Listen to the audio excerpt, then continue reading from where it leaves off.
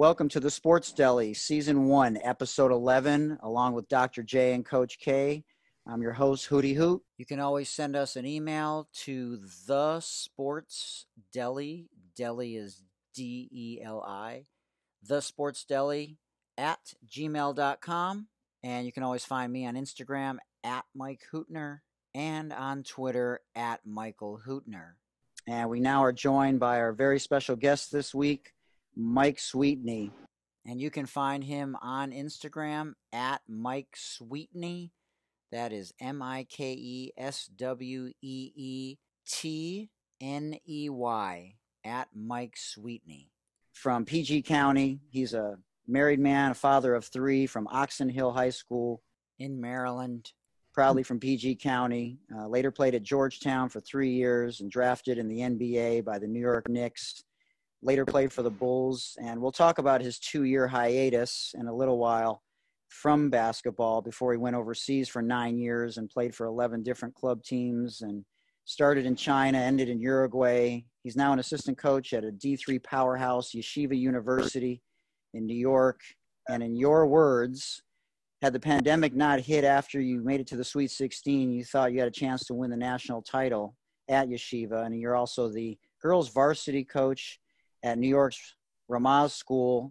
And you're also a speaker about mental health. And we're so glad that you're here and can't wait to hear all about your story and, you know, some of the ups and downs that you have been through. And now you're a motivational speaker and sharing, you know, your experiences with the world and paying it forward. So welcome. Thank you. That's probably the best introduction that I've had, like, as far as from start to bottom. Like, I like that. I was wondering how you have time to be on a podcast with that set of credentials. I agree. Well, we're grateful that you're here. Thank you for having me, guys. Thank you. Yeah, of course. I mean, I'm a little partial to part of your story. You know, obviously, you know Tamir Goodman really well, the Jewish Jordan, and you know, you've gone to Israel and spent some time with Tamir, and you weren't able to do that this year just because of the pandemic, and he had to cancel his camps. But you know, I reached out to Tamir and you know, asked him about you, and you know, he said you're just an amazing person, and I just thought you'd be somebody who would be able to share some unbelievable stories and on and off the hardwood that would resonate with people from adults to kids.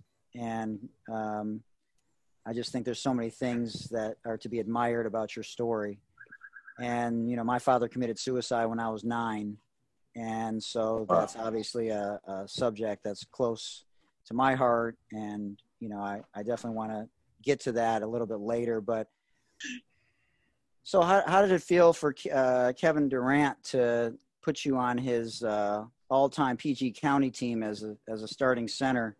And John, I know, mentioned to me off the air that he's watched the documentary, the documentary Basketball County in the Water about PG County and all the top players from that area. How did it feel to have Kevin Durant name you as the starting center and one of the top 5 players ever from PG County in Maryland? That honestly, that meant a lot. Like, for me, you know, that's you know, college takes spade. You know, Kevin Durant at some point when it's all said and done, he will be a Hall of Famer. So having a guy that, you know, is Hall of Famer and can go down as one of the best scorers of all time in the NBA, for him to, you know, pretty much, I guess, you know who I am a little bit and had that much respect to say, hey, you know, I'm not, because I wasn't his era, you know, I'm older than him. So for him to say, hey, somebody else from another era, I got respect for him, you know, I would take him on my team. And we have some very talented guys that come from my area, as you see from the documentary. So for him, that you know, that means a lot to me. Of course, me personally, not being cocky, I do think I'm the best big man to come out of that area. But, right. You know, so for him to say that, I feel better, you know, getting that validation. But, you know, so it was an amazing feeling, you know, especially, you know, a guy that's, you know, has amazing credentials. And then, so that made me proud. Something I can tell my kids. Now, Mike, you should know that John is from Kensington. So he didn't just throw that map up. For those of you who can't see it, he's got a whole map of the D.C. area behind him as his awesome. Background. So you just beware that he's kind of from the neighborhood. From the 301, baby. Awesome. Yes, I love it. My guy. Had no game whatsoever. I would go see you play, but I was the guy at the McDonough gym in the summer league with my hot dog watching you in the summer league games, paying $5 to staying for 6 games. The best talent. Those were the best. The McDonough summer league, most underrated summer league. $5 get you in. You stay the whole time, and you could see D3 guys, NBA guys, D1 guys, and it was unbelievable. I think for that, man, that's when I first saw Steve Francis play there. This is before, he went to Maryland. Right. And they was like, this guy's going to Maryland next year. And I was like, who? It's like Steve Francis. I was like, who's Steve Francis? And then about a couple minutes to the game, I was like, oh, okay. So he was, amazing. So, like, just those games, seeing those guys, like you said, the guys that probably never even made it to the league or had chances that you like, wow, he's some good kid. Good guys. Like, there was a guy named Kurt Smith. I'm sure you know who Kurt Smith is, right? So Kurt Smith was an amazing guy that, for me, he's a guard, but I learned so much from him just watching him play. So, those games were amazing for me to watch. Was he Charles Smith's brother? Yes. I saw him. He played in the McDonald's game. Yeah. Yep. And yep. I saw him. Yeah. He was good. Great handles. Yes.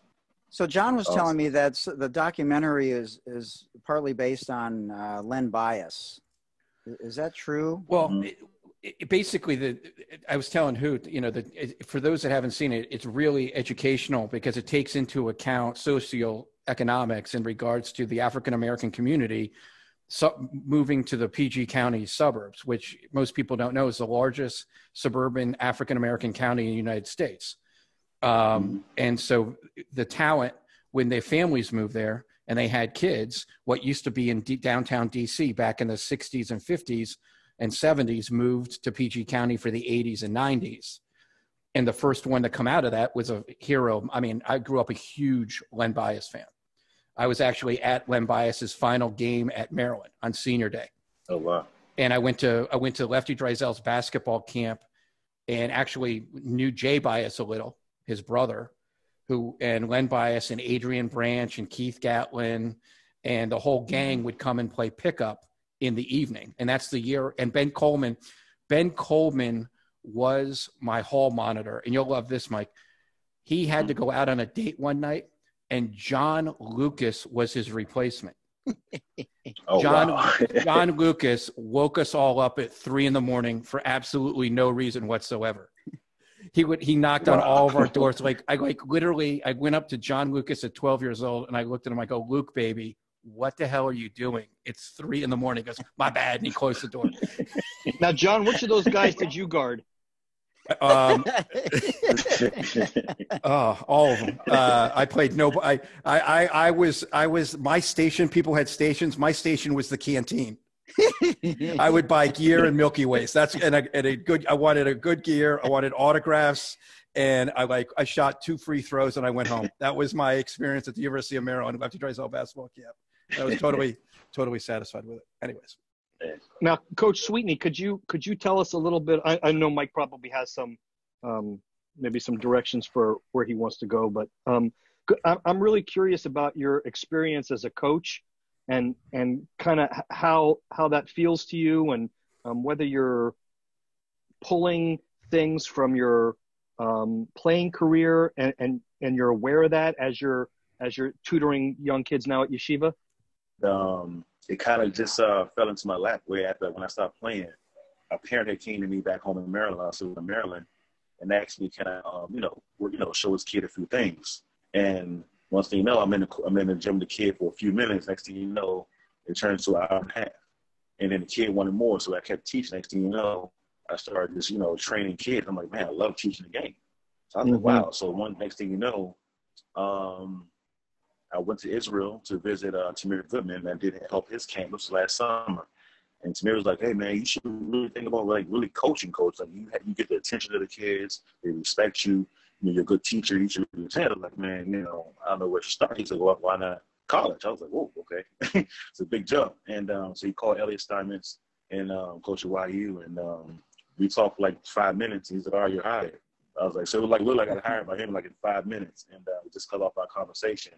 And so just getting into the game and just started really I didn't know, I guess all the experience I've had, ups and downs, I kind of see things before it's going to happen on the game. I guess just my instincts happen. So it just kind of, I guess, been playing basketball since 9 years old.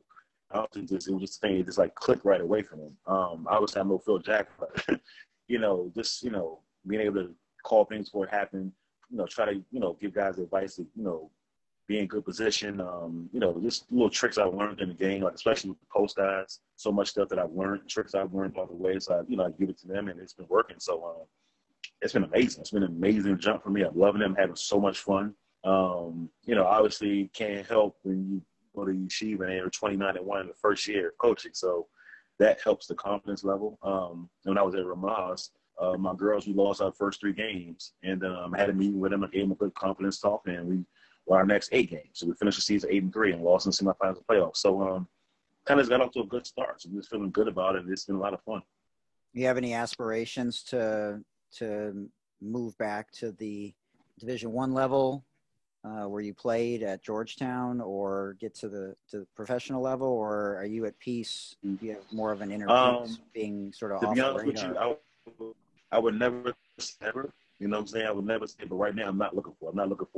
Like I said, I live the NBA life. I live the Division I life. That life is fast. It's crazy. Like you're on the go so much. Right now, with a wife with 3 kids, I don't know how I balance it. But at the end of the day, sometimes when destiny calls, something may happen. So I would never say never, but it's nothing that I'm looking for. Like I said, I'm happy at YU. I'm at peace. Like I'm happy doing what I'm doing right now. I'm just YU. My schedule's flexible. My schedule's flexible. Able to still do my public speaking. Still able to work with kids on the side. So right now it's just I'm in peace. I'm happy. My kids are happy. My family's happy. So I'm a lot of people like if it ain't broke, don't fix it. So Coach, I'm having fun with it. Coach, you were a big time All-Met player out of high school, but talk about the impact of COVID and the lack of summer league to the guy that's man or woman that's maybe a low D1 that really needed that summer league to get seen. And without that, how that's going to impact both the recruiting for all levels of D1, but also the players of the negative impact that's going to have. It's definitely going to hurt, especially guys that were, on that cusp where they were looking forward to those big dome games and so many summer leagues and stuff just to try to get seen. So now, only you can kind of rely on is maybe your high school tape. And so I guess right now, coaches going to probably have to get creative, but those guys are on a bubble. It really affects them.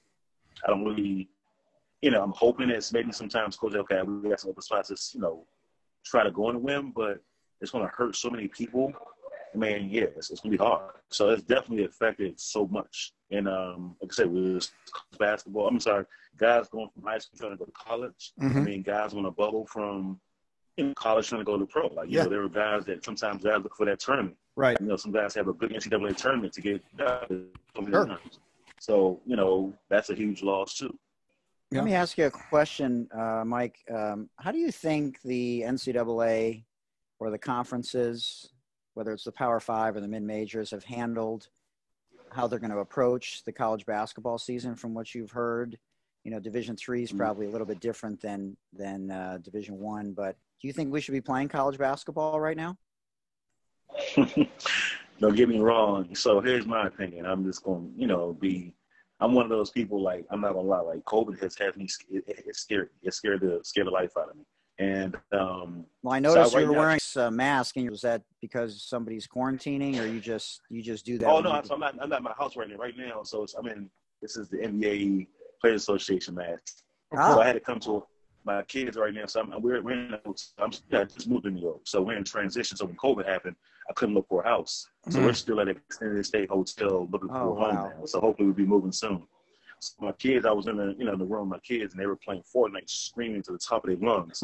So I had to come downstairs and try to into the lobby to get some quiet time. I'm not sure. I'm not sure. I guess it really just based off how I'm just going to see how football season works, if it even does. Definitely, I don't think we should start right now. I think from what I heard, like Big East play is not going. I think they're going to jump right into this. They're planning on jumping into things in January. So I guess we can just kind of like wait and see, give it a few months and just see if things are getting better. But if they're trying to say that we'll start with the next month or two, yeah, I'm not for that. I'm not comfortable because, right now, like I said, numbers where I'm at here in New York, numbers are down. Just like here, for example, they're trying to open schools here in Jersey. And So we had the option to, send them to schools to stay virtual. So I said, look, I'm staying virtual. I'm not too comfortable because every time kids are going to school, it's just not a bad situation. So just this past weekend, a bunch of high school kids in Jersey went to a party, and now probably, I think it was like 40 kids caught COVID. So you're trying to send those same kids to high school, and it's the same thing with college. Like college guys, they're not just going to just stay in a bubble, go to class, and go to practice. No, guys want to. You see it happening now. It's on TV. Kids are partying. So, and all it takes is one or two guys to catch it, and the whole team or league is shut down. So it's tough. I don't see. To be honest with you, I do not see how the NCAA is going to pull it off unless they do, which is impossible. With the NBA is on, is putting everybody in one bubble and just say, all right, this is how it's going to work. I don't see it. Well, they talked about. You're trying to ask guys that's 20, between 18 and 23 years old to live this, life where you're just being responsible. I'm not saying they're not going to be irresponsible, but guys going to want to have fun. They're going to want to go have a party or go see a girl or whatever it may be. So they are going to be irresponsible. Huh? They are going to be irresponsible because that's what you do in your 20s. If you're not irresponsible in your 20s, you don't get it out of the way, and you can't change when you hit your 30s, and you wind up being irresponsible in your 30s. Mm-hmm. So that's gonna happen. And I wonder, Mike, do you feel differently about yourself than you do about your kids? Like your exposure, would you feel okay going to the gym, but you wouldn't feel okay with the kids being in school? So that's the thing. So I kind of had a conversation with my wife. I was like, she's like, if they try to start their season up right now, like in the next, month or two, and things are still where they are, it's a hard decision because I have a daughter that's high risk, So I'm taking that chance of going to the gym and, with my YU guys, I'm banking on, everybody, YU guys, this, coaching staff of being responsible. And, it's a hard risk. I love them, I trust them, but you just don't know. It's the unknown. And, and I would feel like the worst person on earth if I did, catch it and bring it back home to my daughter, who was high risk. She's only, 6 years old. So you guys were in an interesting cross section for me because I flew into Baltimore in early March to come to the two games at Hopkins. Yeah. So I spent a good bit of money on that airfare because I waited so long to find out where you were going to be. And then the night before, I'd had tickets at the box office. The night before, I got a text from a friend. It was probably 11:45, just before midnight, who said they're not allowing fans at tomorrow's game. And I laughed because I thought, that's ridiculous. What do you mean they're not allowing fans? And so I sat in my friend's living room and watched the video stream of the two games, which I thought were great games, but I really wanted to see. Yeah. I wanted to see Ryan Terrell up close. I wanted to be there for Donnie Katz. I really wanted to be at the game. So that's kind of, for me, that's when all this started. Is that because there was conversation about that? You guys tested up in New York before you came down on the bus, and was somebody on campus sick before you came down and all that stuff? Mm-hmm. Yeah, so that's the thing. So with that happened, one of the, I guess when it first started, I guess a guy in Westchester County was one of the first people they kind of, they found out that had it, and his kid went to YU, and they found out that his kid had it.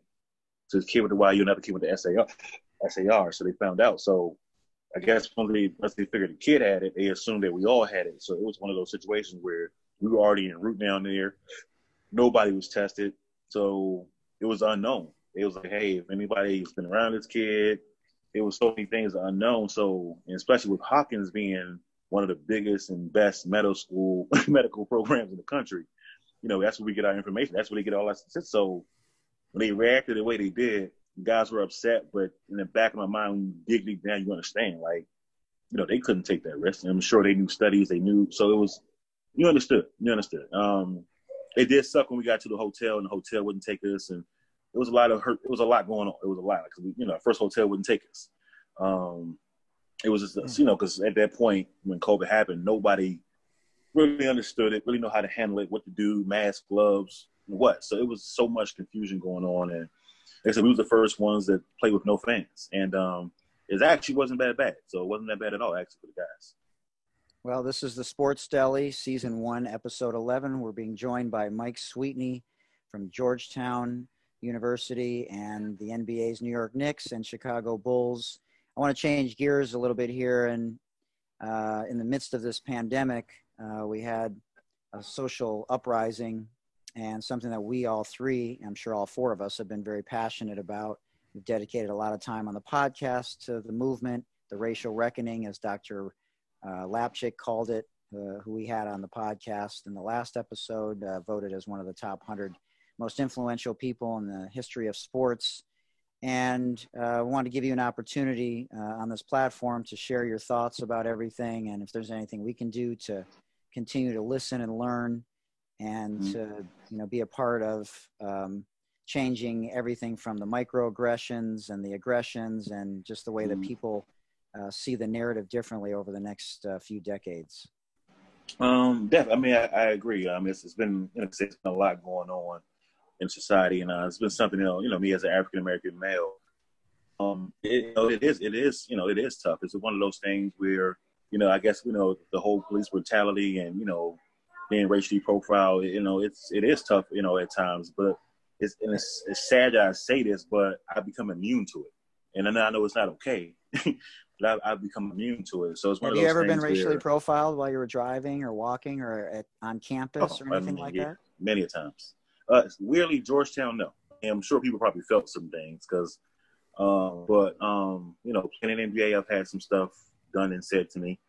Wow. Yeah, and just in general in life, I've had people say things and do things. So yeah, it's one of those things where it's definitely hurtful, and it was crazy. I'm gonna be honest with you guys. So where I live now, I'm in New Jersey, and it's a predominantly, so put it like this: my kids, it's probably maybe about 5 or 6 African American kids in the school they go to, and I was so nervous. Wow. On sending them to the school where we are right now, and when I got there, it was total opposite. They took my kids in. It was just so much going. It was amazing. So, I'm a firm. I give people a chance. Hey, you accept. I'm the type of person. I'm gonna love you and respect you no matter what.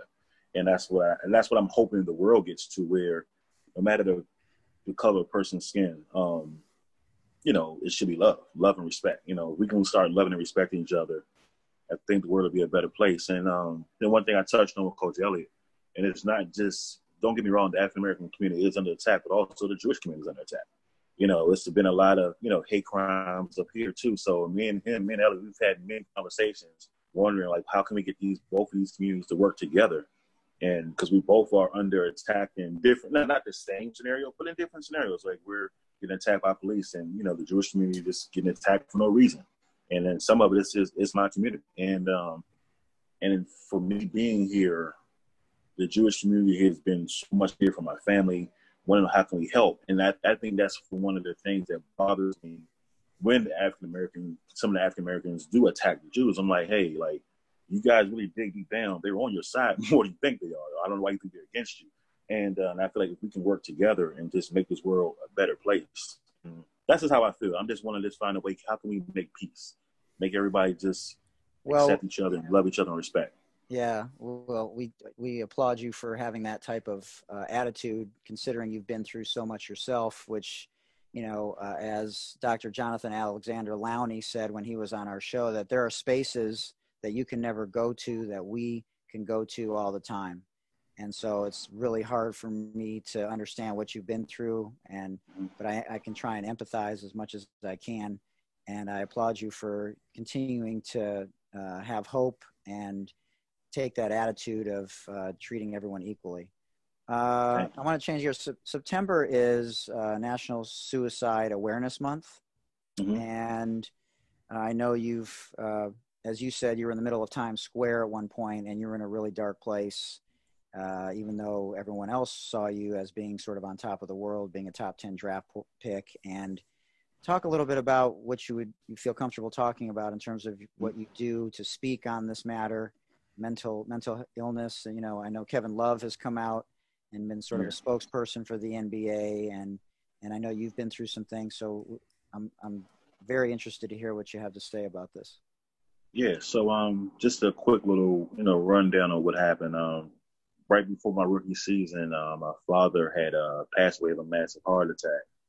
Maybe 4 or 5 days before training camp started. And my father was like my best friend, the person that introduced me to the game of basketball. He was like my everything at Rock. So it was just like talk to him that morning, and then afternoon, just suddenly I get a phone call, he's gone. So it was one of those things where I let my father rest and say, okay, you know, went to training camp 2 days later. So I said, okay, I'm just going to use basketball as my outlet, you know, just letting things go. And which it was at that point. During training camp, I was doing, you know, doing what I was supposed to be doing. I was, you know, kicking butt and taking names. So I was hoping, I was like, okay, hopefully, you know, and everything was going great. So I was like, I'm hoping I'll be the starter. That's how good I was doing in training camp. I was like, okay, I should be a starter. And some of my teammates were like, yeah, you probably start, dude. Like nobody's better than you right now. And I got the news when my coach pulled me in before the season started and was like, hey, you know, you're not going to play. So I'm thinking like, okay, maybe he's saying like, I'm just not going to start. He said, yeah, you're not going to dress. We're just going to put you in a suit and you're going to be IR. And I'm like, why? And he's like, yeah, you know, you're a rookie. You got to pay your dues.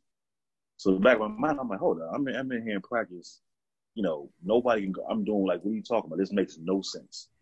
And so it started to take a toll where it got to a point where basketball just wasn't even fun. Hated going to practice, hated going to games.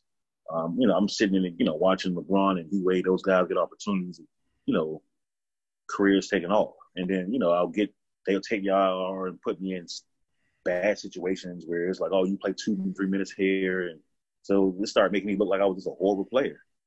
And it was a bad situation. And it started to get the best of me. It took its toll. Like, you know, basketball wasn't fun. It wasn't my outlet. So then I'm also going home to an empty home where I'm still grieving my father. So everywhere I went, it was just no peace of mind. Basketball wasn't it. You know, I got people on the street like, hey, man, what's going on? Why you not playing? And why you not doing this? And you should, you know, and that, you know, hearing that all the time, it was all right, everywhere I'm going, I'm just facing some type of whatever. And got to a point, I just got into a really, really dark place. And I just, you know, 2 times while I was playing in the NBA, I tried to end it all, you know, try to take, you know, pills to just to end it because I was just tired. Mm-hmm. And really got to a point where, you know, it got worse than that. And I just said, when I quit, walked away from the game of basketball for a little bit. Then my wife told me she was pregnant with my oldest son now. That's when I knew I had to make a change. I didn't know how to make a change, but I finally got, you know, met the right person and got the help that I needed to, you know, just release what happened to my NBA career, accept my father's death, and just learn how to deal with, you know, adversity in life. So once I did that, I started becoming a better person, and I be able to. So like now, I don't even get to the point where I'm like really depressed. I might get upset or something like, you know, whatever. But I know how to handle it. I know how to deal with things, deal with life. So I kind of just, now I'm at a point where I'm able to share my story and I'm comfortable to say, hey, look, you know, I was this guy, I had a, you know, to say, like you said before, I had a billboard in Times Square. And, you know, I was on top of the world to other people, but inside I was probably the lowest of the low. And I just try to share the story that no matter where you are in life, where you high or low, you know, we all go through things where we might need to, you know, some people are depressed more than others. Some people are more clinical. Some people are more spiritual. And I just try to share what I went through to hopefully make people comfortable of saying, hey, you know, that stigma. Like, they're still like, you know, if you're going through something, you're not crazy. Like, you know, you're human. You know, we all go through it. And it's, you know, let's talk about it. Why don't you get some help? You know, talk to a friend, talk to a spiritual person, get a counselor. Just something just to release that. And that's just my pride right now, is just trying to, you know, change that stigma that, you know, to tell as many people as possible my story, my life, how I overcame it. And, hey, if you're going through this right now, you know, there are better days ahead, but, you know, it's all about talking and releasing and trying to make those steps forward. And obviously everybody's situation is different, but that's just my journey right now. Mike, was there enough done by the league? I know they have a big program for incoming rookies, a big education program. I was in Orlando for a season, so I got a chance to see some of that stuff. Is it enough? Now they're working. Now it's getting to a point now where you got your start. And when I was playing, no. You look at somebody like Ron Artest, a.k.a. Metta World Peace, whatever you guys want to call him. But you look at somebody like him, he was deemed as this crazy guy. And I've had many conversations with him and been around him, far from it. You know, I don't know I don't want to go deep, but I don't know what his situation was, but people deemed him as crazy. So at that point, when I was playing, he was looked at as crazy. So that's why I kind of hit it. You know, that's why I didn't really tell anybody. But now they're starting to put things in place because you got Kevin Durant, Kyrie Irving, Kevin Love, DeMar DeRozan, so many of this, high profile guys coming out saying, hey, I got anxiety, I have depression, or I have, issues. So now they starting to have this program in place where they're trying to, I think it's all about getting guys to trust. So I think that's the hardest part, but at least they're trying to go in the right direction. But that program you're talking about is the NBA that's the transition program. When I I think now it's different. Now they talk about it. When I was playing, we didn't talk about mental health at all. It was more so how to deal with your money, how to deal with the NBA travel schedule, and just how to deal with being an NBA player. They had never talked about, hey, taking care. They always say, being in best shape, and they would talk about, taking care of your mental. Yeah. So now I think they're starting to get it and say, okay, this is very important. Mike, did you know Eddie Griffin back in the day from Seton Hall? And he obviously committed suicide. And it was a very similar story, except it sounds like he didn't get the help he needed. And when Eddie was a great guy, and I remember hearing his story, and I was like, wow, I was planning to look at that time, and I was like, wow, this is eye opening. It was hurtful, but not saying I understand it, but when he was going through at that time when we were playing, whatever he was going through, he probably didn't feel comfortable going to it. Especially us young guys as rookies. Sure. We probably wouldn't last long. They'd probably get cut the next day. Sure. If they think they should do whatever. Whereas a high profile guy, they give you benefit of doubt, but he probably felt like he had nowhere to turn because people assume, okay, you got millions of dollars. How can that person on the outside? How can you be miserable? Or how can you be sad? How can you be going through something? So it was a sad story to hear. That he probably felt like he had nowhere to turn. Right. Talk about the pressure being a first-round pick by the New York Knicks and how that compounds it compared to being, let's say, a first-round pick by the Charlotte Hornets. So, when I tell people this story, they think I'm crazy. So, I didn't have any pressure because I had so much going on with the Knicks. I'm sure you guys know we had so much drama. They almost tended to forget about me a little bit because they had the sexual harassment lawsuits going on. Stephon was going back and forth with the coaches and general managers, and it was something going on. Because this was Isaiah Thomas there, so there was so much going on. I hate to say, I won't say I got lucky, but they kind of forgot about that rookie guy that's not panning out too well to an extent. Of course, I had some articles here and there, but that took up most of it because it was so much high profile stuff. You got high profile names and interesting. Yeah. So I kind of got swept under the rug a little bit. So yeah, but I'm sure now, I'm guarantee you it's definitely tough because obviously New York is the biggest media market in the country. So, but they had other bigger fish to fry than me not panning out too well. Gotcha. What do you think the biggest problem is with the Knicks? I'd probably be remiss if I didn't ask your opinion. James Dolan, it gets a bad rap. He does a lot of things with philanthropy. He does a lot with the hurricanes, but he just seems like he's making all the wrong decisions. And obviously, the guy got unlucky a couple days ago with the draft. They're going to get the 9th pick. But what are your opinions about James Dolan? So personally, I have all people. I tell people the interactions I've had with James Dolan, he's a great guy. He'll give you a shirt off his back, doing things for you. If I call James Dolan right now and say, hey, I'm in a dire situation, I need help or whatever, he'll be there. He's a great guy. He was always good. Hey, need anything? You're just an amazing person. So I always tell people this. I don't know. I'm not in those meetings when he's talking with the general manager and the coaches. So I don't know what goes on. I'm assuming, and I don't want to say it's all him. It may be a collective effort. It may be some, people in the front office and everybody's on the same page. But personally, as a man, I would say he's a great person. From my experiences, I'm sure obviously the Oakland stuff and the Spike Lee stuff didn't go too well. Right. But he's never treated me, me or my family anyway, nobody bad at all. So, but I think it's more so of a collective effort. Obviously, him being on the forefront, being the owner, of course he gets the backlash. But I don't think it's all 100% on him. I think it's a collective effort.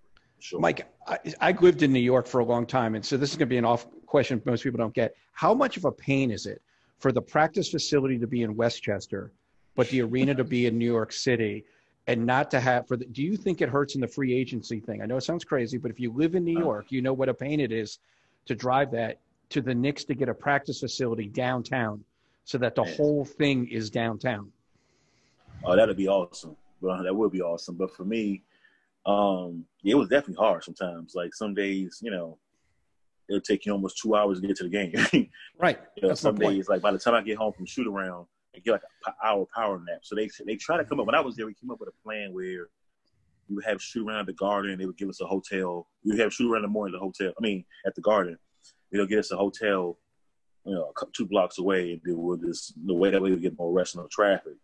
But like I said, it's nothing like having everything all in one facility, one right there, one hop, skip, and a jump. It was the same way when I was in Chicago too. Like our facility was same thing, upstate and had to go. Oh, really? Okay. City. Yeah.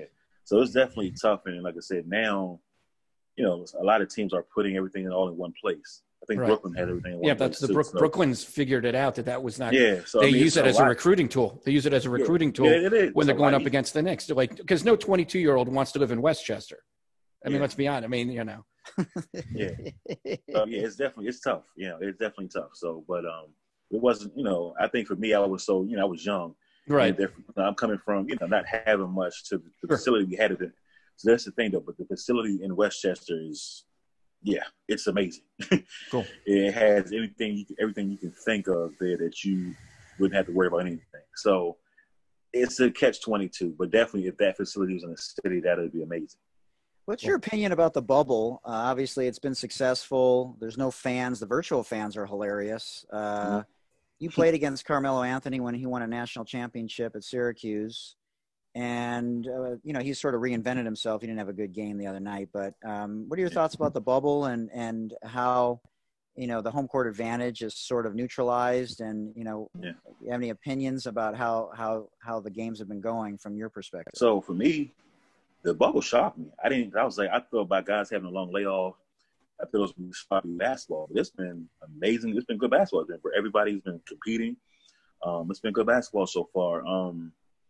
Definitely, I think it is a little weird now watching the playoffs and everybody's in the same race. No, it's like I said, it's a neutral thing. It's like playing an NCAA tournament type thing, where it's no, if you're on the road, you got fans screaming at you. When you're at home, your fans cheering for you to get extra energy. So I'm sure that's probably a little awkward for the guys. But just the competition and guys competing, it's been great basketball. I mean, I've been definitely surprised and shocked by it.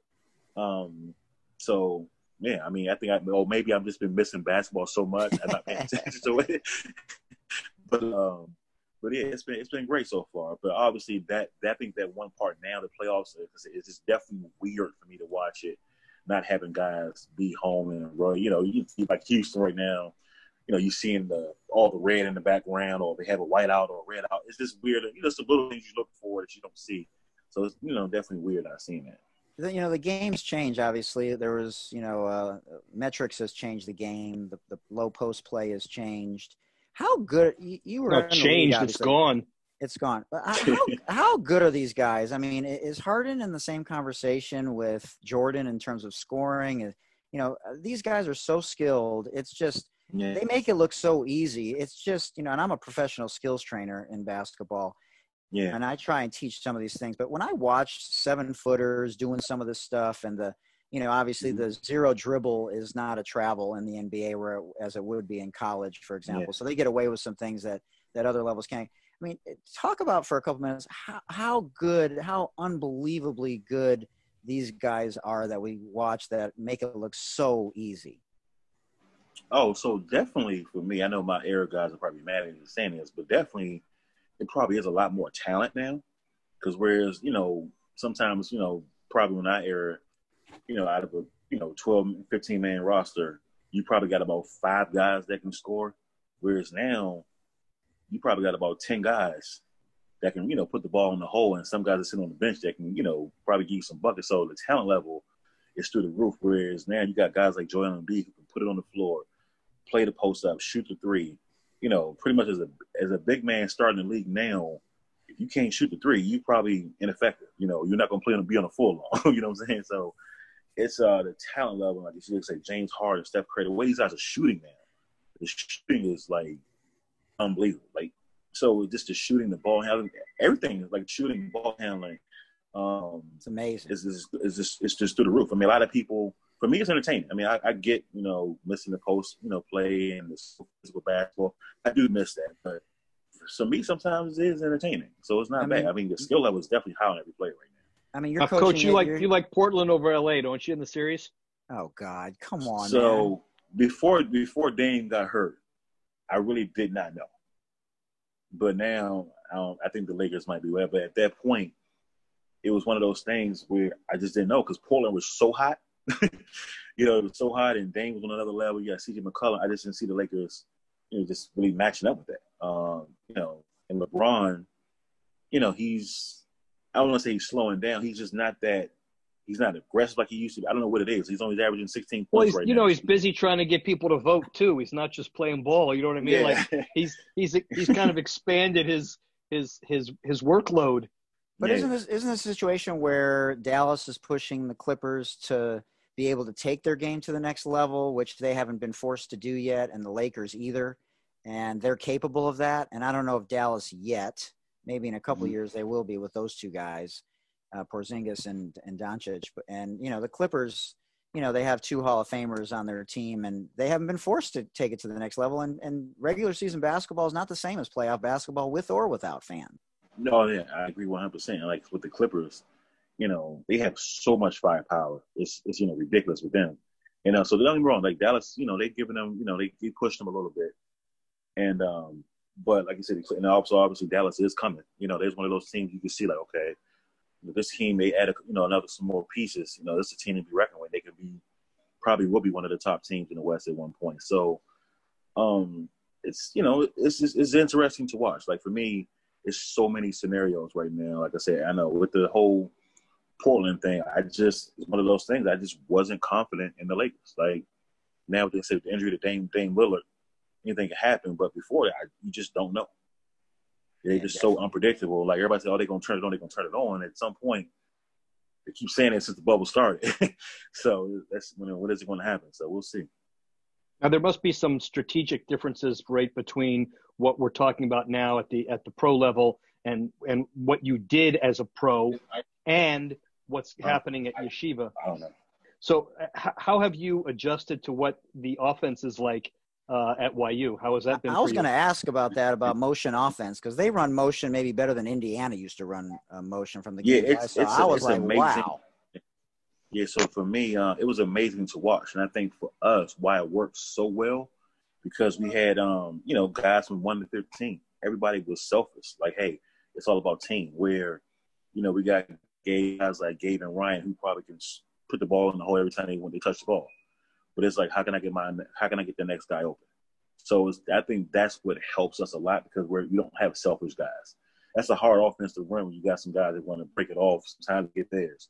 So, you know, coaches put in a good little, you know, whole accountability with guys where it's about team. And I think that's why it's ran so well, because we don't have guys that want to break it off here and there to get their thing. It's just like, let's get the best shot for the next open person. And I think that's why it's working.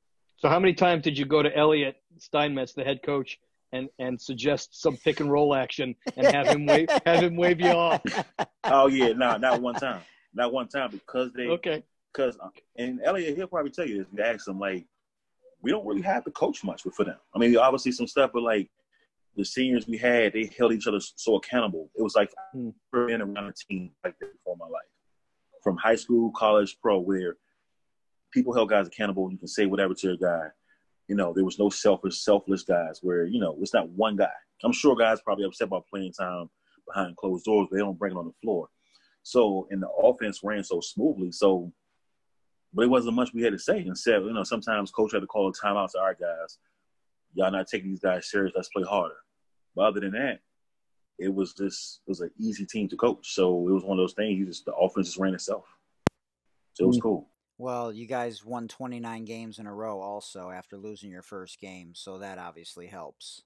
You're joining us in the Sports Deli with special guest Mike Sweetney, who played at Georgetown University, was a Naismith Player of the Year finalist and a candidate for the John R. Wooden Award after his junior year. How was the experience at Georgetown in a predominantly white school under Craig Esherick? When Coach Thompson wasn't there anymore. And he says hello, by the way. I reached out to him before the podcast. He's going to come on next week, probably. Yeah. Yep. That's my guy. Yeah. I see someone, I texted him a couple of weeks ago. I was watching the game, and he was like going on the ref for me because I guess I didn't get a foul. I was like, Coach, man, you had my back, man. I love you, man. I just shouldn't keep broke back and laughing. It's about a month ago I texted him that. So, Yeah, but that was a great experience. Craig was an awesome coach.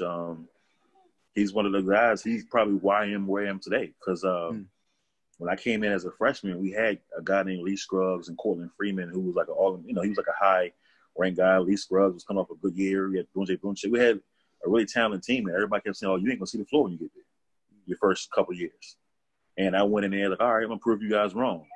And Craig saw my potential. Was like, "Yo, you're my guy. You're starting." I was like, "Really?" He was like, "Yeah, you put in work. You did what you're supposed to do." And he believed it. He put me in a position to succeed. And he put the ball in my hands as a freshman. We had a talented team with the succeed my freshman year. And he's like, "Look, I know I got Kevin Bradswell's guys, but I want you to carry this." So he gave me that confidence that I know I can do it. So I give a lot of respect to him. That's awesome. Sort of a separate note, what's your relationship with Spike Lee? I don't really know him that well. I met him a handful of times when I played with the Knicks. A couple of times I met him. He was, cool, very passionate Knicks fan. He lives and breathes like the New York Knicks. So I just say he was just a very supportive guy. He pays attention to the game of basketball, but we probably had about maybe 3 or 4 conversations that were short. So I don't really, say I can say I know him as a friend, but we've had some crossings. But for the times I met him, he was a cool guy. That's awesome. I was going to follow up with if he ever chewed you out or anything like that. Did he ever get on you? Hey, Mike, can you during the game, can you hear people who are seated courtside? I know Reggie can hear people, but can everybody really hear him? Yeah, of course. Especially if somebody's saying something that really gets your interest, of course you pay attention to it. But a lot of times there's so much going on. But when somebody's saying something that really interests you, they talk about your mom or say something about your game, and you kind of like, okay, who's that talking? You want to see who it is and get catch some eye contact and say, yeah, I hear you. So, but yeah, you definitely can hear it. Well, Spike doesn't go unnoticed, that's for sure. His courtside persona and presence is, I think, probably legendary at this point. Oh yeah, he's cost the Knicks some games just by him.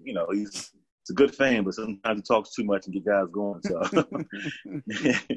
anything else you want to share with us that you want to tell everybody out there about what you're doing and anything that people don't know that might not have asked you in your past interviews or podcasts or anything that you've been a part of? Pretty much, and I think you guys covered it all. I'm obviously coaching at YU and. I'm a big, huge mental health advocate. I'm one of those people that I don't care who you are. If you want to reach out and talk and just something going on in life, you just need somebody to talk to. I'm one of those guys. You can reach out to me on social media or something, to just say, hey, man, I got some, rough life going. I'm one of those guys like, hey, obviously I'm not a doctor, so I'm not saying that part. But you just need somebody just to vent to, just to say, hey, I've been where you are. There are brighter days. I'm that guy. So, I'm a huge mental health advocate. I love being there for people. So, what's your Instagram page or your Twitter page? My Instagram is at Mike Sweetney. Facebook is Michael Sweetney also. MikeSweetney. Because some people always call me Sweetney and not Sweetney. So it's Sweet Sweetney. So now, are you on Twitter? Coach? Yeah, I don't use it. I think I have a page, but yeah. No tweeting. Coach, I'm one of those guys who horrible at social media. Yeah. Can you do something about the 2 guys that broadcast your streams? What streams? The game streams at Yeshiva. Because Coach, I watched a lot of those streams. Sometimes I watch them in the coach's office before our practice or before we play a game because the time zones or whatever. I try to keep up with your schedule. Mostly for Donnie Katz and his dad and stuff, but sometimes I have to turn the sound down. I love those guys. But they need a little basketball education, Coach.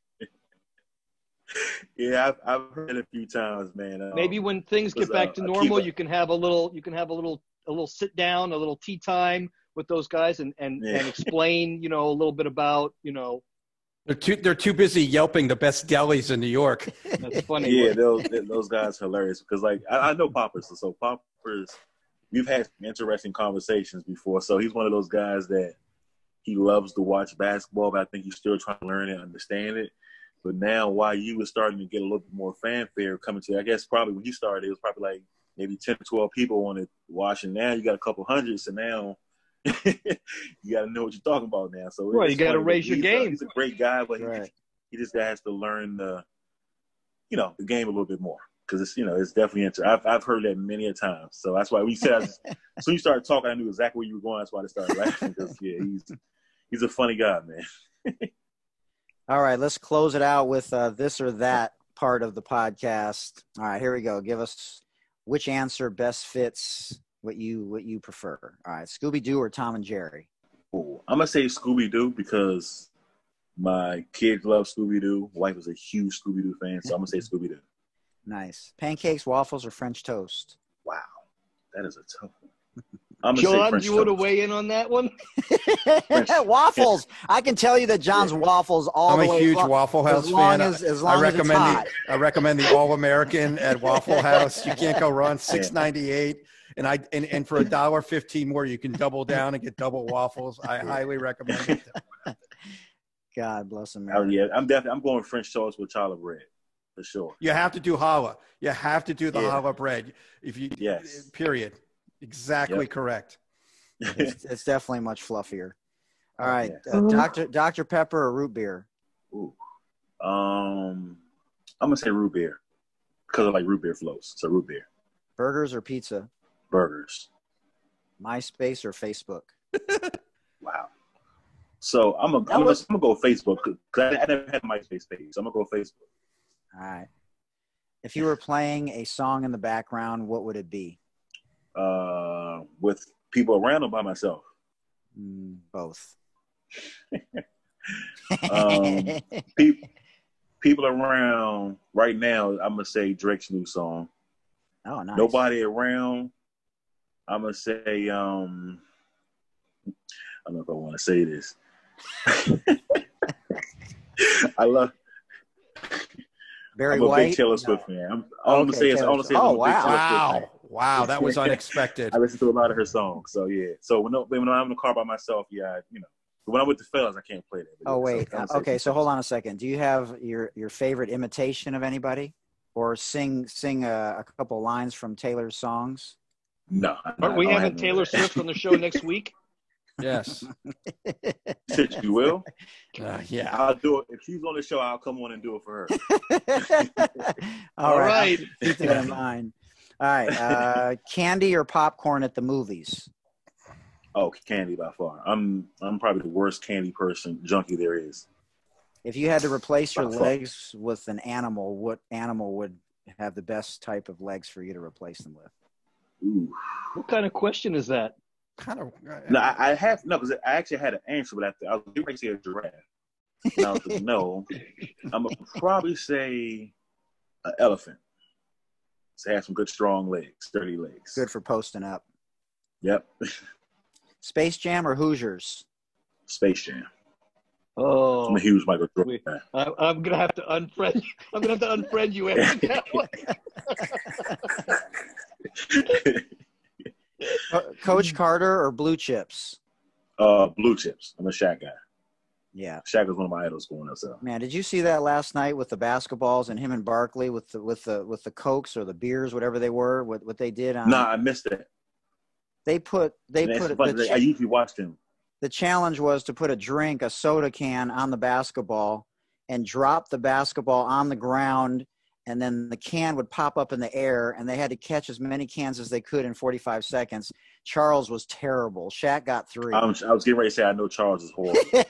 And one of them hit him dead center in the chest, and his reaction was great. Yeah, Charles is funny, man. Oh, man, that guy. Love and basketball or White Men Can't Jump? Ooh, I'm going to say White Men. That's a tough one. I'm going to go 1A, White Man Can't Jump, and 1B, Love and Basketball. Both of those like some of my favorite movies. Oh, those were great. Snickers or Kit Kat, since you love candy? I'm going to go Snickers. Skittles or M&M's? Skittles. Mario Brothers or Tetris? Mario. I still play Mario to this day. Now you're probably there you go. Now you're probably going to be biased to KD, so I probably shouldn't ask you this question. But LeBron or KD? Oh, LeBron. LeBron or Michael? Oh, Michael. Monopoly or Scrabble? I'm gonna say Scrabble because I'm better, but Monopoly I suck. I always lose. So I'm gonna say Scrabble. Dishes or vacuum? Vacuum. Batman or Spider-Man? Whoa. Wow. Got me on that one. I'm gonna say a slight edge to Batman. And shower in the morning or in the evening? That's tough. I do both. But I'll say the evening is probably better to help me unwind down. Dang, it's tough because then I don't feel better. I don't feel weird. I don't take a shower before I leave out. We should say at the end of the this and that segment each time, no animals were harmed during the filming of this segment, and John and I had no investment in this segment whatsoever. It's all Mike. I take full ownership of this. Well, Mike, we really appreciate your time. It's been enlightening. Thank you, guys. I'm glad we finally got this done. I know we've been missing each other for a couple of weeks, so thank you. Don't worry about it. Yeah, we're excited that you Coach, it's really great to hear that things are going in a positive direction for you. I'm really happy to hear that. You know, I've got a long-standing relationship with Tamir, and to be quite honest, anybody that Tamir gives a thumbs up to is more than just a good person, is an amazing person. And so, you know, we're really glad that things are going in a positive direction. And I always say thank you. And I tell him that all the time, like, thank you for the opportunities. And for him, I take pride in if he tells somebody, hey, you know, Michael's a guy, I always try to make sure I make him look good. So, because, you know, he's one of the most respected guys. He's an amazing person. So he's one of my close friends. We talk a lot. So now you should know that he fired me from camp. And then he hired you, so I'm that's not true. I'm responsible for you having that job in a weird way. That's what he's telling to me. He's bringing everybody if they said he want to come. That's true. Yeah. All right. Well, I'm sure your kids are waiting. Anything else for the good of the cause? Otherwise, thanks again for coming on. We're honored to have you and hear what you had to say, and you don't have to work hard to be who you are and be the amazing person that you are. And I'm glad you got through those dark times and you're paying it forward. Thank you so much. Thank you, guys, and keep it going, guys. Appreciate it. This is a lot of fun. Thank you. Thank you, Mike. Great to have you. Sounds good, Great Mike. having you. Thank you so much. Much love. Be good. All right, guys. Have a good one. Stay safe. Peace. Yep, you too. You too. Okay. That was great. It was very good. I enjoyed him tremendously. Good guy. Great guy to have gone through that and, you know, doing what he's doing, feeling comfortable in his own skin, to not worry about whether or not, you know, he's at the Division I level or professional level, that he's fine doing girls high school and boys D3. Like, that's just, I imagine it's hard for someone who played in the NBA and Division I basketball at that level for a lot of people, they couldn't do what he's doing. Agree. You mean because of their ego? Yeah, because of their ego, or, you know, maybe because of their upbringing, or, you know, the cultural differences, or, you know, not wanting to have conversations with people different than yourself, you know. But it seems like he's been on this path for a while now, since, you know, he went through this almost 10 years ago, or more than 10 years. Maybe you reach a point of acceptance, you know, where you're kind of able to kind of take what comes along, and these are the opportunities that have presented themselves to him, and you know, why say no? Well, like you said, his dad, even though, you know, he was very depressed after that, you know, whole period of time, obviously his dad had an influence on him, and I'm sure he took that with him, not to speak for him, but, you know, that helped him in his later years after he was able to get through, and, you know, that some of the tough times, and whoever, you know, the people were that helped him directly, that he talked about, that came into, you know, his life at the right time to help him through those dark times. I'm just glad they came into his life when they did. And he's got such a great support system now with his wife and his 3 kids, and has a lot of great balance in his life, like he talked about. So he's very happy, and obviously a great situation for him. So thanks again to Mike Sweetney for coming on the podcast. This is the Sports Deli, Season 1, Episode 11, with Dr. J and Coach K. I'm your host, Hootie Hoot, and Ron Rivera has cancer. I know, it's very sad.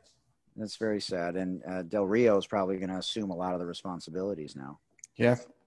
What about Alex Smith? I got to say, there's a lot of things going on out there, the NBA, the bubble, the unknown situation with the NCAA. But Alex Smith's story, 18 surgeries, just his, like kid in a candy store reaction to being back out on the football field. People have said that his injury was worse than Theismann's.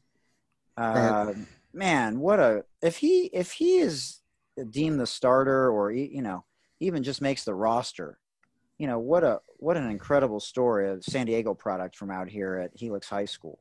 Just amazing. 18 surgeries is about 15 surgeries more than a lot. Did you see some of the video? It was brutal. On his leg, it was ugly, and just what it looks like, and the range of motion that he had to work on, and oh my God, it's unbelievable what he's been through, and he still wants to play. Like how long has he been playing? What is he, 36? He's the same. He came out. No, he came out in 2005. 2004. So yeah, he's got to be about 36. Yeah. God, just unbelievable. I wish him the best of luck, and the Washington football team. Yes. No, I just wanted to ask you guys. That's right. This occurs to me from the conversation with Coach Sweetney. He's killing it as a rookie, and the coach calls him into the office and tells him he's not playing. Wow, I had no idea. That blew me away. And further, when asked why, he said, because you have to pay your dues. I don't think that would happen now. Well, that coach was Don Chaney, and that was the last job he ever had. And he's the same guy that was the coach before the Houston Rockets won two back-to-back titles. Was it Don Chaney or Herb Williams? Don Chaney. Herb Williams was the assistant. He took over after, I think. Herb Williams after, and then they hired Wilkins. Right. Yeah. No, exactly, Wilkins. Yep. Okay, I just wondered. I'm just trying to conceptualize it. Me as a coach, like when I look at talent, I'm looking at the best possible guys I can put on the floor, regardless of any circumstances, that can help us be successful. Well, that's why the Knicks have been a disaster since Dolan took over for whatever reason, and unlucky. And even when they were lucky and they had Porzingis, they traded him for a Coke and a bag of chips. Well, I mean, let's look at the 2000 or a Diet Coke in John's case. Yes. Actually, it's a Coke Zero. Let's look at the 2002-2003 Knicks roster. Oh, I looked at this. Shandon Anderson out of Georgia. Michael Doliak. Wasn't Crawford on this team? Who? Crawford? No, he wasn't there yet. He was the next year. Oh, Othella. Harrington. Travis Knight. Gordon, your favorite player of all time, Lee Nalen. No, Michael Doliak is my favorite player of all time. Oh, God. And the ever popular Clarence Witherspoon. Oh, boy. They had some of the worst rosters when he was there. I didn't get a chance to ask him how it was to be in training camp with Doc Rivers when he was there with the big three. He got cut both times, but I would have liked to know how it was. He also got to play with Vin Baker, Anthony Hardaway, DeMar Johnson, Stephon Marbury, Antonio McDyess, Nazi Muhammad, Dikembe Mutombo, Bucci Norris. This roster is terrible. There's a couple guys you're reading off that are on my all names team. Tim Thomas, Keith Van Horn. Oh. It's like you're all who's who waiver line. Yeah, it's like the Seattle Mariners in the 90s. Yeah. You think the disaster that is Major League Baseball, then the Mets and Yankees had to cancel 2 games this weekend. More games canceled. The Cardinals have played a whopping, 10 games this year? Yeah. Well, if they're not going to have an unofficial bubble, I've been saying this all along and nothing has changed. And the NCAA, these conferences are talking about having sort of bubble tournaments. So, for example, on a Friday, Saturday, Sunday, you'd have 3 games with teams in your demographic area, and you'd only drive there the day of, and you drive back afterwards, and you'd sort of be in an unofficial bubble. And so you'd have 2 or 3 weekends of this. You'd get 6 or 9 non-conference games, and then you'd start your conference games in January and sort of go from there. But I think, Mike, I agree. It's not going to work. And I think these colleges stopping on-campus classes is going to help everyone. Right, I agree. Carolina, Notre Dame, all these places that were naive enough to think that they could open their classrooms face-to-face. I think the thing with baseball, there going to be 16 teams in the playoffs, right? Right, they added teams, yeah. Right. I think those teams have to play in a bubble because you can't be in the middle of a playoff and a whole team comes down with it. Not with the number of games that baseball plays. They play every day. It's not like football. You can have a week and a half off. Right. Just a disaster. So, like Mike said in the interview, we're going to have to wait and see on some of this stuff. But the NBA bubble's been fun. The injury to Doncic and Damian Lillard. I think that I don't think they were going to win anyways. I know you guys were hyped up on Portland, but I don't think the Lakers had taken their game to the next level. 2 Hall of Famers, 2 top 5 guys in the NBA. You're crazy if you think Portland. Whatever. Have I made it clear how much I dislike stand in space? Is there any offense remaining in that league? No. I mean, I know it works. I know it works well for people who train individual play, Mike. But yes, I like the game the way it is. I wish there was a little bit more movement. No, there's no movement. Pick and rolls. There's no movement. There's not. It's getting to the point where I actually crave a pick and roll, and you know how I feel about pick and roll basketball. I mean, all it is guys come down the floor.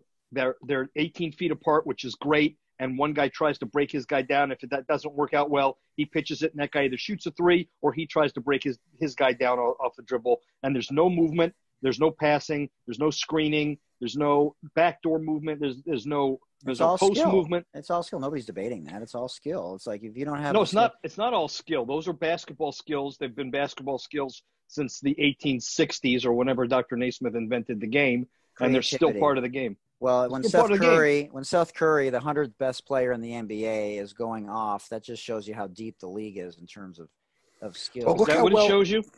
But Mike, look how well Ball's playing for the Nuggets. The 44th pick, the kid's going off, and you know why? Because there's no one who can guard him.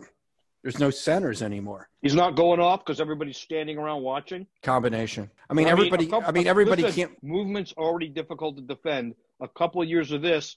And any team that runs any kind of movement is going to be very successful because guys are going to get used to. They're going to cross half court with 14 seconds left. Guys are going to get used to moving 2 feet on defense and swiveling their head twice before they get a rebound and go the other way. That's what they're going to get used to. That's how they're going to be conditioned. You didn't like Dallas's guard who took it on the fast break on a 2-on-1 and did a rondo. I don't mind. Nothing wrong with a fast break. I don't mind fast break basketball. I'm not saying everybody should come down and take the wind out of it. I'm just saying if you're going to play in the half court, then you should have a robust offense. How much movement can you get in 16 seconds when you cross half court? I don't know, but how much standing around can you get? Well, I think there has to be a little bit of balance, but I don't know how much movement you can get in 15 seconds. You can't call what's happening now a little bit of balance. No, it's gone. It's in the boring. complete other direction.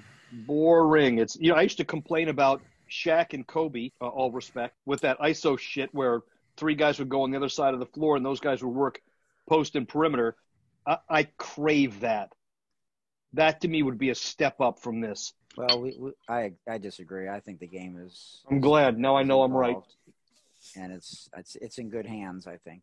It's in horrible hands. What do you think, John? I just think it's too much, But this, it's gonna sway back because there'll be a big guy that will dominate, and then it will be like what Tim Duncan. Bring Tim Duncan. If there's another high school Tim Duncan out there, he joins the league. You put him in the league, he dominates, and then someone will have to match up with him. I mean, Mike Sweetney would score 40 points a night in this kind of spread. I disagree. But if he didn't have an outside shot, they wouldn't put him in the game. No, there's no way. Right. So, did you guys see that story on LaMelo Ball in I think it was ESPN.com? It was very interesting. I've heard of him. Didn't his father have a shoe thing? Yeah, that worked out. Alonzo Ball is his brother, and he's in the NBA, obviously.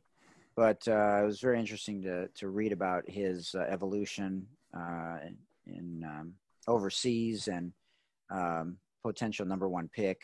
And if he goes to Minnesota, it's going to be the same thing all over again. I think with his dad, he's going to lose his mind, even though he's been quiet for a while about the fact that he can't end up. Who has the 2nd pick? He'll end up going there. Well, yeah, or him or Anthony No Edwards way. from Georgia. No way. There's no way he goes to Golden State. Oh, can you imagine him in Golden State? Wow. No way.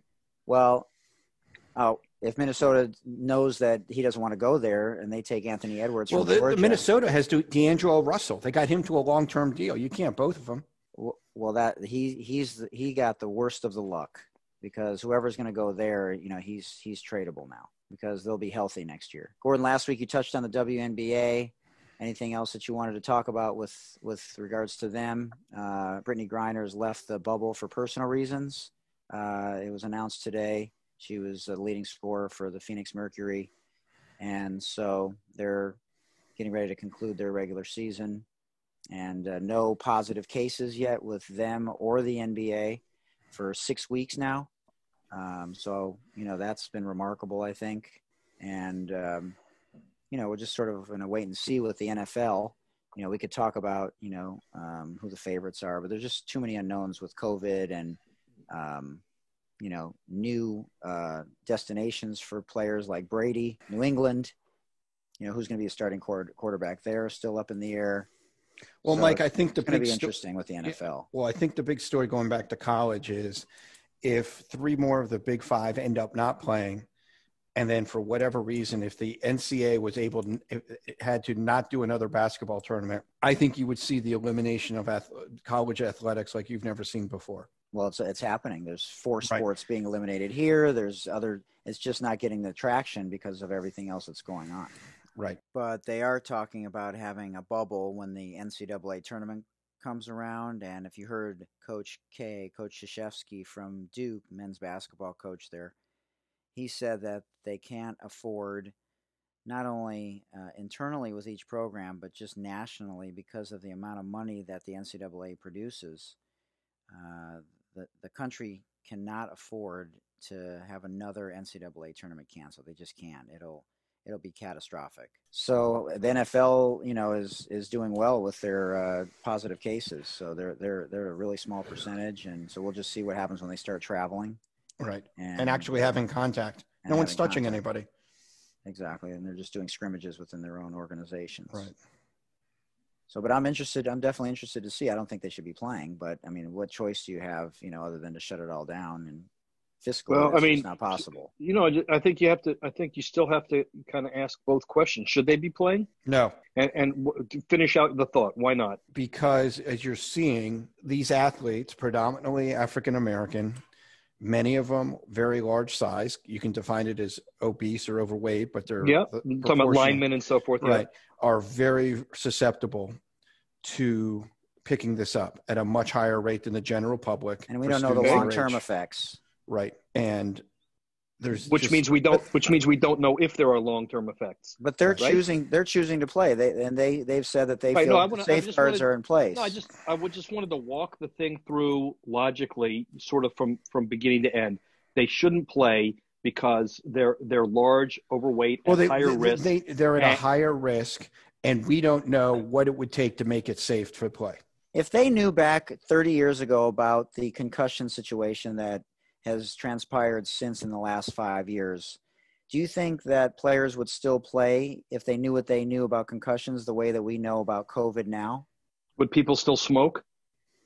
Well, smoking's gone down since 1990 in the last 10 years. Yeah, but the answer is yes. It went up for 40 years. It went up for 40 years. Understand, but you didn't ask that. You didn't ask which direction would usage go. You asked, would people still play? And yes, they would still play. So why is not it not as many? Yeah, well, how many players have opted out already? I don't know the answer to that. 5 dozen? I don't know the answer to that. 5 dozen have already opted out. But what does that mean? Well, it means that if you're talking about in the NFL issue. Well, if they have the choice to opt out and the other guys want to play, whether it's financial reasons or, they think it's worth the risk, right? Then who are we to say that they shouldn't be playing? No, I get it. They're opting out because they are convinced that they're at risk. Would I? Yeah. No, I would not. John, would you play? No. Would you play in the basketball bubble or in a bubble? Yes. And what NCAA has laid out? No. Yeah, but I don't think you can go by us. I mean, right. That doesn't mean we're right. No, I didn't say I was right. So these linemen, I just want to get back to John's case. They're overweight, maybe obese. They're linemen. They're at higher risk, and therefore they are potential fatalities. Yes. And yet we haven't had any. We haven't had any fatalities that I'm aware of. Well, we didn't know about the effects of concussions until 25 years later, and half the Pittsburgh Steelers defense had killed themselves. I get it. But Gordon, players. Hang on, John. Hold the thought. That's a little different, Mike, because concussions you don't get from other players. It's not a contagion that you pass from one person to the next. It comes from a very particular trauma. This doesn't. This you can get walking past a guy in a hallway. So it's a little different, true. but I get your point. Go ahead, John. There's a player, the starting quarterback or the starting star recruit at Georgia State, right? Has come down with COVID and a heart ailment associated, and a player at Baylor, and that's what we know about. Okay. And the player from Georgia State has opted out of the season, which he should. Right. Absolutely. I mean, yeah. I was watching Loyola Marymount games from the 90s. I love watching them run up and down and shoot the ball in 3 or 4 seconds. And you just said that you can't stand the NBA, and that's what they're doing. And this is what you're watching. I can't stand the NBA. No, they're not. I didn't say running up and down. I said stand in space. I don't like watching 5 guys stand around while one guy plays. That's not a team sport. Anyway, sorry to interrupt. Hank Gathers, right? Hank Gathers had a heart condition. Right. Ultimately, he passed, right? But he knew he had a heart condition. He's not the only guy who's had a heart condition who played, and there are probably lots of guys in competitive athletics who have conditions. Some of them we know about. Some of them maybe we don't, right? Well, and doctors know more about it now anyways. Sure. So I was just trying to figure it out. Like, really, what do we know what right or wrong is? I just think it's a personal choice. I mean, I don't know if I would do it, but for basketball, I definitely would. Baseball, I would have. And football, there's no way. But for college basketball, unless it's an unofficial bubble within a bubble, and there hasn't been any positive tests within a week before the games, and you're not driving to the games the same day, I'd probably say no. And what would it take to change your mind? What would it take to get you to yes? To opt out? No, to play. No, that's what I'm saying. What would the conditions have to be for either of you or both of you to say, okay, it has my blessing? For which sport? Let's play. Pick one. Doesn't matter. Okay, well, football is the one. Football is the one that I would. Vaccine. Okay, with 36% effectiveness? No. 75%. That's unlikely. I mean, the flu shot is 36%. Agreed. Yeah. Okay. Mike, you feel the same way? Vaccine? Yeah, it has to be at least 75%. But I would still say there should be an unofficial bubble or a bubble. I mean, baseball. The baseball players have gone in on each other if they're not following some of these rules that the organizations have put in place to unofficially abide by, as to not put their teammates at risk. So they're doing bubbles but some of these guys are obviously not adhering to the pressure of their teammates. Right, because there's varying levels of belief, right? The guys who are adhering believe strongly, they're on the same page, and the guys who don't. I mean, it's like an offense. Any final thoughts on the NBA? You cut me off. Yeah, that's enough of that. Any final thoughts on the NBA or NHL playoffs? Probably not. No one cares about hockey. Nobody cares about hockey. Brett Brown will be fired before he hits the locker room after they get swept. Pick whoever you want to blame for his firing. Everybody on the broadcast, Van Gundy, everybody says he's a great guy, and he's gone from 10 wins to a lot of wins. But the reality is, they traded what's his name to Miami, Butler. They traded the wrong guy. You don't keep Tobias Harris. He's a dumpster fire. He's a black hole. Ball goes in, never comes out. He plays matador defense. He would have fit on great on the old Michigan teams. Who would you keep, Embiid or Ben Simmons? Oh, Embiid. Ben Simmons. I have no use for a guard who doesn't like to take free throws and can't shoot a three. Most overrated player in the NBA by far. I would package Ben Simmons. Embiid's always injured too, and now Simmons is injured. So, well, I would package Simmons and Tobias Harris for whatever you could get and get them the hell out of town. Yeah, you're not going to get anything for those guys at this point. Draft picks. That's all you're going to get. And thank you again to our guests today, Mike Sweetney from Georgetown, and the New York Knicks and Chicago Bulls. I like Mike. Mike's very good. Good people. Mike made my day. Yeah, he was really genuine and on a good path. I was happy for him more than anything. Agreed. Cool. Everybody should register to vote. By the way, please vote. Yes, we want to make sure we mention that every one of our podcasts leading up to the November elections. Find out where a Dropbox is near your house. Right. Stand in line. Here's the thing. Vote.org. Vote. The other thing. www.vote.org. So the people out there, in addition to mailing, you may actually be able to vote a month ahead of time at certain places. So you can go in, grab a ballot, and vote very quickly without a lot of people. So you don't. It's not mail in or just show up at the voting day. So there are options. Others. And then to people under the age of 60 who may be in good health. Encourage you to call and volunteer to work at a voting area, because many of the old people that traditionally do that are not going to be able to because of they're susceptible to get COVID. So you're trying to find me a job. Is that what you're trying to say? I should get some extra work on the side. Yeah. Well, the state of Washington is not a swing state, so we'd like you to please go to the state of Arizona to drive over there and work a poll, please. Thank you. You're welcome. All right, this has been the Sports Deli, Season 1, Episode 11, for our special guest, Mike Sweetney, Coach K, Dr. J. I'm Mike Hootner. Until next time. And remember, you can always send us an email to thesportsdeli@gmail.com, and you can follow me on Instagram @Mike Hootner and on Twitter @Michael Hootner.